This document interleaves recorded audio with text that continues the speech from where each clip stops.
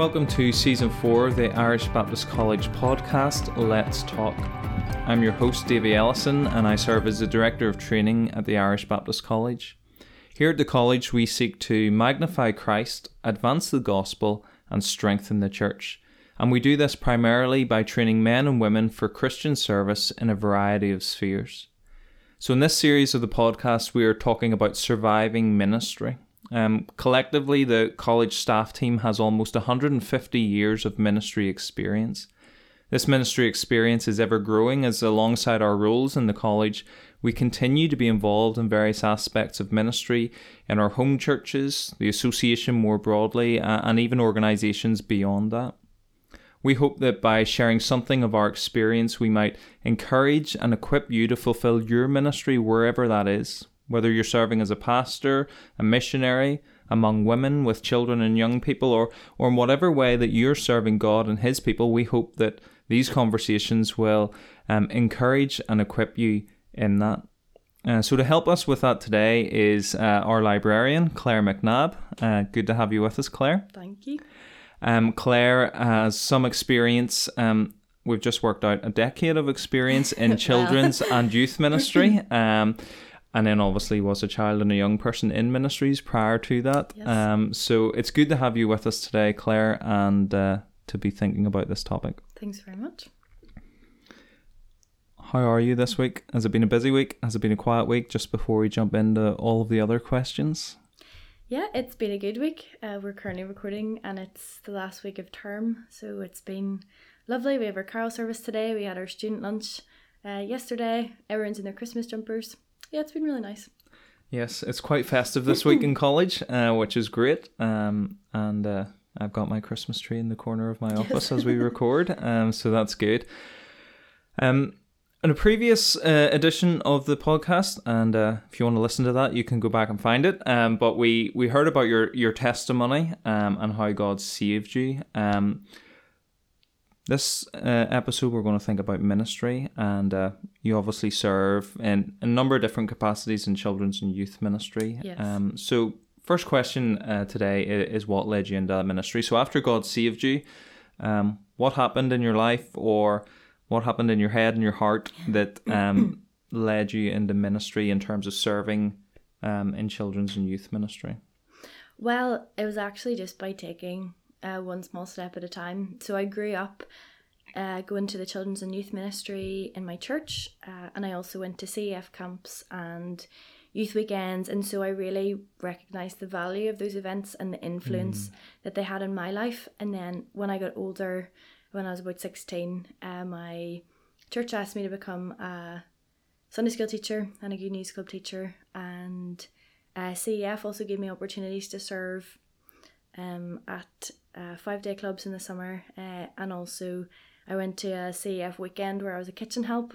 That weekend actually I met Andrew, who's now my husband, and he invited me to go to SYC, which is like a young adults Bible study, and he and his friends ran it, and now we both get to serve together in that in our home, and we also lead at camps in the summer. So one small step led to the next one, I suppose.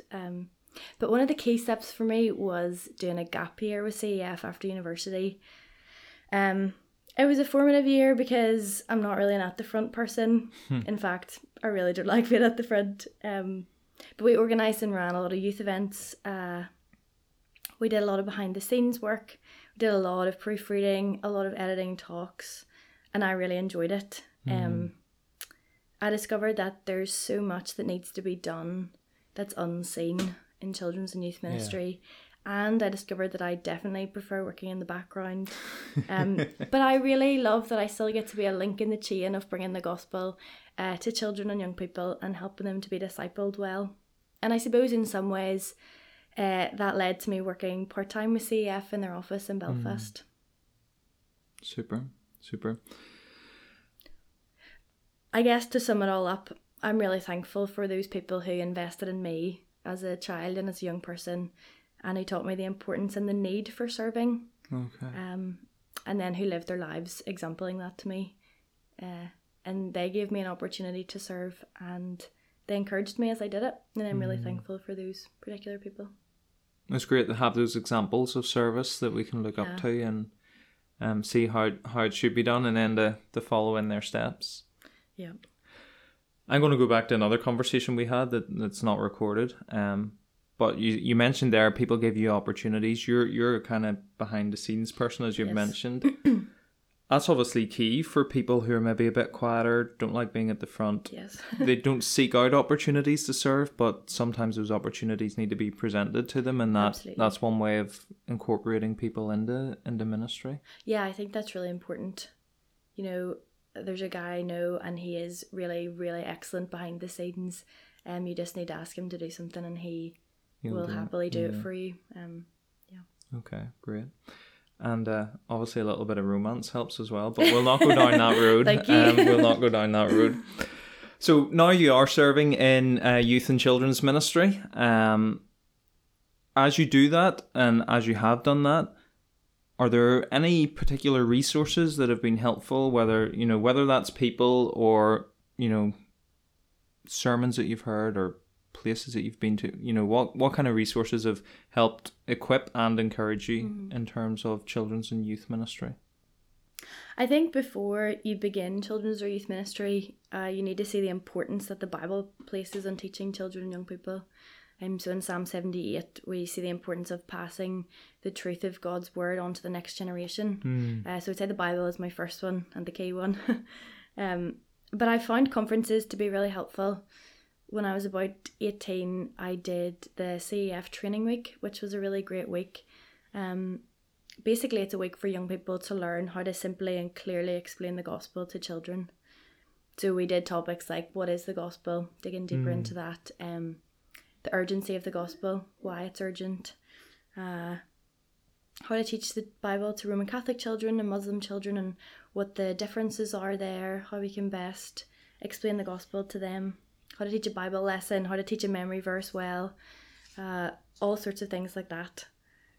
I went to another conference on working with children who have additional needs.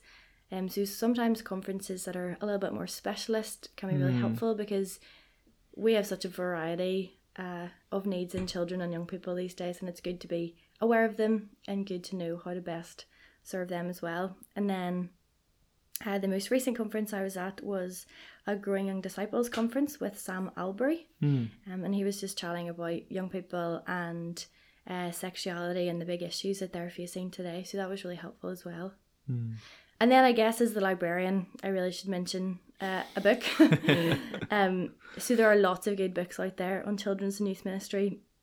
But actually, thankfully, there's a lot of books being written now, a lot of good books being written for children and young people, which often reveal a lot of the big issues that they face that we maybe wouldn't think of straight away. So for example, Rebecca McLaughlin's book, 10 Questions Every Teen Should Ask and Answer about Christianity. It's a really great book. Yeah, super. I've read Confronting Christianity, which I think is the adult version of that book. Rebecca McLaughlin's a great author, very clear, very intelligent, well written and well researched books on difficult topics, not afraid to tackle the difficult questions, which is really good. You've talked a lot about conferences there. What's been the best thing about is it the content that you get at a conference? Is that the key thing that helps, or is it just the fact of being at a conference with a load of other people who are kind of in similar ministries? Obviously conferences have had a big impact on you, because you've listed about 5 of them there. So yeah, I think it's both. The content at those particular conferences has been really great, but also just meeting with other people in the same situations, whose children and young people face the same situations as mine, has been really helpful to get ideas from them, and especially in the discussion times, it's been really good. So both. That's my answer. Good. Well, that's certainly been my experience of being at conferences of people in similar ministries. You kind of, you experience the same difficulties we do. That's really encouraging. And then if there's good content, that's almost a bonus on top of just the spending time with people, which is good. And so I'm so glad that you mentioned the Bible as well. There's this propensity in youth and children's ministry to kind of try to be fun and cool, Yeah.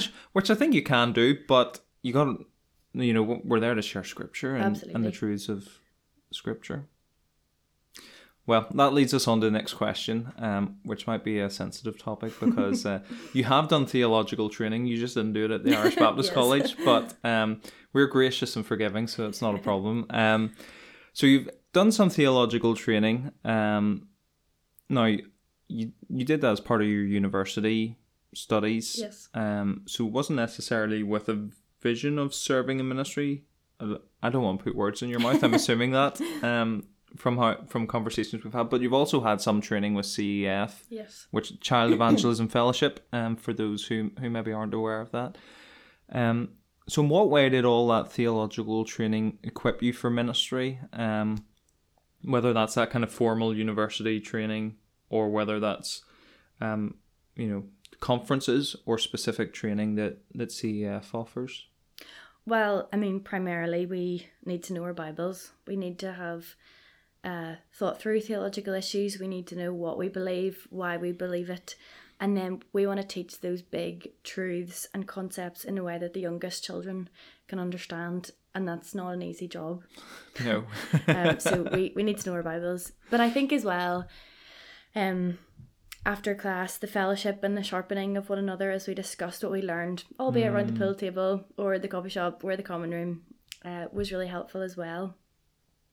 But as you know, children ask questions and you're often put on the spot. Everyone is now waiting to hear the answer to the question, my dog just died, is he going to be in heaven? And that's an example of where your theological training will help you to know the answer. But actually it's your experience in ministry that helps shape how you answer that question and the way in which you do it. So what is the answer? No, I'm only joking. Well, I'm not sure who said this quote, but it's really stuck with me. We don't want to give children little truths to grow out of, but rather big truths to grow into. And we don't want to dilute it right down. We actually want to give them the big truths that they can grow into. But not to contradict my answer, but you don't need theological training to be qualified to do children's and youth ministry. It's really helpful. Yeah. I'd really recommend it. But if you're listening and you aren't theologically trained, I don't want you to think that you can't be greatly used Certainly. to God in children's ministry. Certainly. Yeah. Well, we heartily agree with that. And not to contradict you, but we do offer theological training at a range of levels as well here at the Irish Baptist College. So not just university level, but other levels as well, evening classes and things that will help you dig into the Bible and hopefully then equip you in your ministry. That's helpful. You've been really helpful so far, Claire, but I'm going to press you for more help. Just think about people who are maybe serving in these ministries, children's, youth, Sunday school teachers, children's club leaders, youth group leaders, whether that's paid position or voluntary position, and they're just hopefully listening, trying to glean some encouragement and help and advice. So what's the single best piece of advice that you've received and that perhaps you'd like to pass on to others who are serving in children's and youth ministries? Yeah, well, I don't claim to have all answers or all the best pieces of advice, but the one thing I would say is do the little things faithfully. There's so many unseen things in children's and youth ministry, like cutting out the craft or putting out the chairs, taking the attendance. Do those things faithfully, do them unto the Lord. There's a lot that we can wing. There's a lot that we can do in our own strength, but yet we shouldn't. We need to be faithful in preparing well. Yeah, definitely. And it's just that reminder as well. Sometimes we think ministry is conducted by the one person at the front, and actually no, there's a full team that makes a children's meeting happen, or a 5-day club take place, or the youth fellowship happen, and everybody who contributes in different ways needs to be recognised in that. And everybody needs to be faithful, whether you're at the front or not. Need to be faithful in those tasks. Super.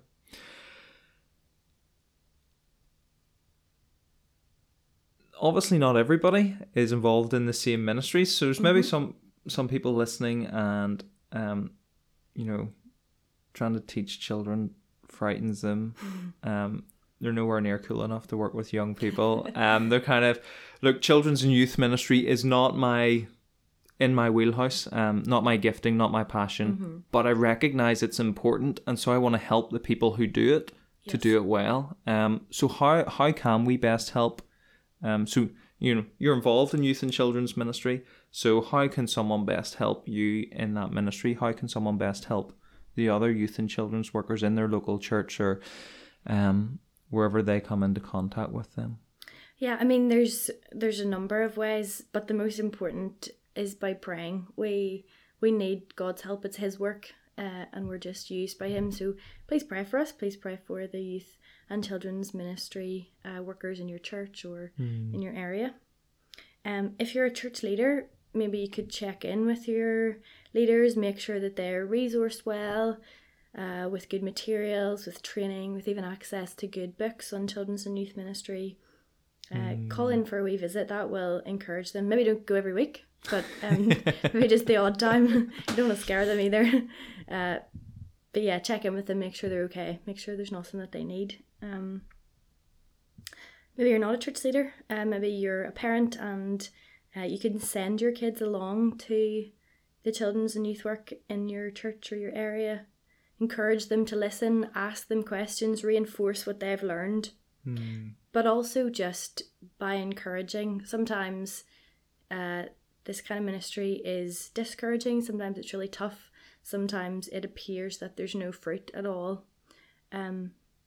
But whenever you see spiritual growth in your children or young people, let the leaders know, tell them. That's one of the most encouraging things to hear, because we don't often see it. We see them, on a Friday night or a Monday afternoon or whatever it is. But yeah. And then the last thing, offer to do little things, like maybe you could make the buns for the party. Maybe you could help with the bus run. Maybe you could be an extra body whenever there's a leader off sick, provided your access is not cleared. But do the little things. Yeah. Okay, super. Loads of advice there on how to best help those. And I think I particularly appreciate that idea of parents engaging with youth and children. Sometimes it's kind of send the children or young people off to those ministries, and that's great. You get rid of them for a couple of hours and get to do stuff or whatever. But just to have that connection with the leaders of those ministries is so important, and can be encouraging both ways as well. Yes, absolutely. Yeah. Okay, there's one more group of people I want to think about just before we try to wrap this up, Claire. And that is maybe people who are involved in youth and children's ministry, and they're just kind of running out of steam. I think you said it can be difficult and hard work. Sometimes you pour all this effort into it and you seem to see very little fruit. Yeah.